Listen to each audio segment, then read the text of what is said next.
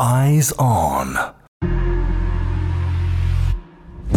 Let's now take a look at the first big story out in Sharjah and the news that's sure to make some interesting conversation. Let's discuss some news about a new UAE-made e-motorcycle. That's right, you heard that correctly.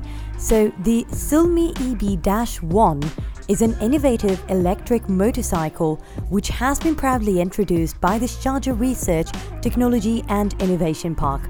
Now, this groundbreaking product is the first of its kind to emerge from the state-of-the-art SoiLAB, or I think it's called SoiLAB facility, making it a major milestone for the UAE's sustainable transportation and mobility sector.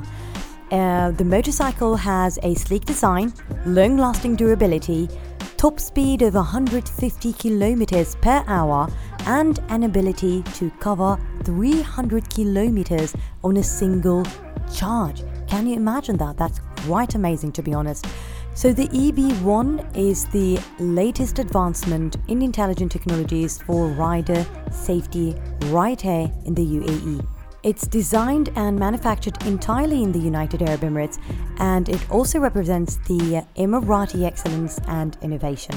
So the potential of the EB-ONE extends beyond the local market, and it has the power to reshape the motorcycle industry both in the UAE and other countries as well, because it provides efficient and clean energy solutions for personal and delivery vehicles.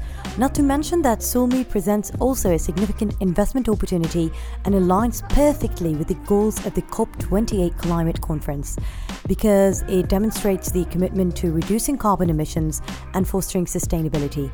So, according to Sheikha Bodour Qasimi, the chairperson of the Sharjah Research, Technology and Innovation Park, this launch is a proud moment for the country's sustainable transport vision, showcasing the entrepreneurial spirit, creativity and innovation driving the UAE forward.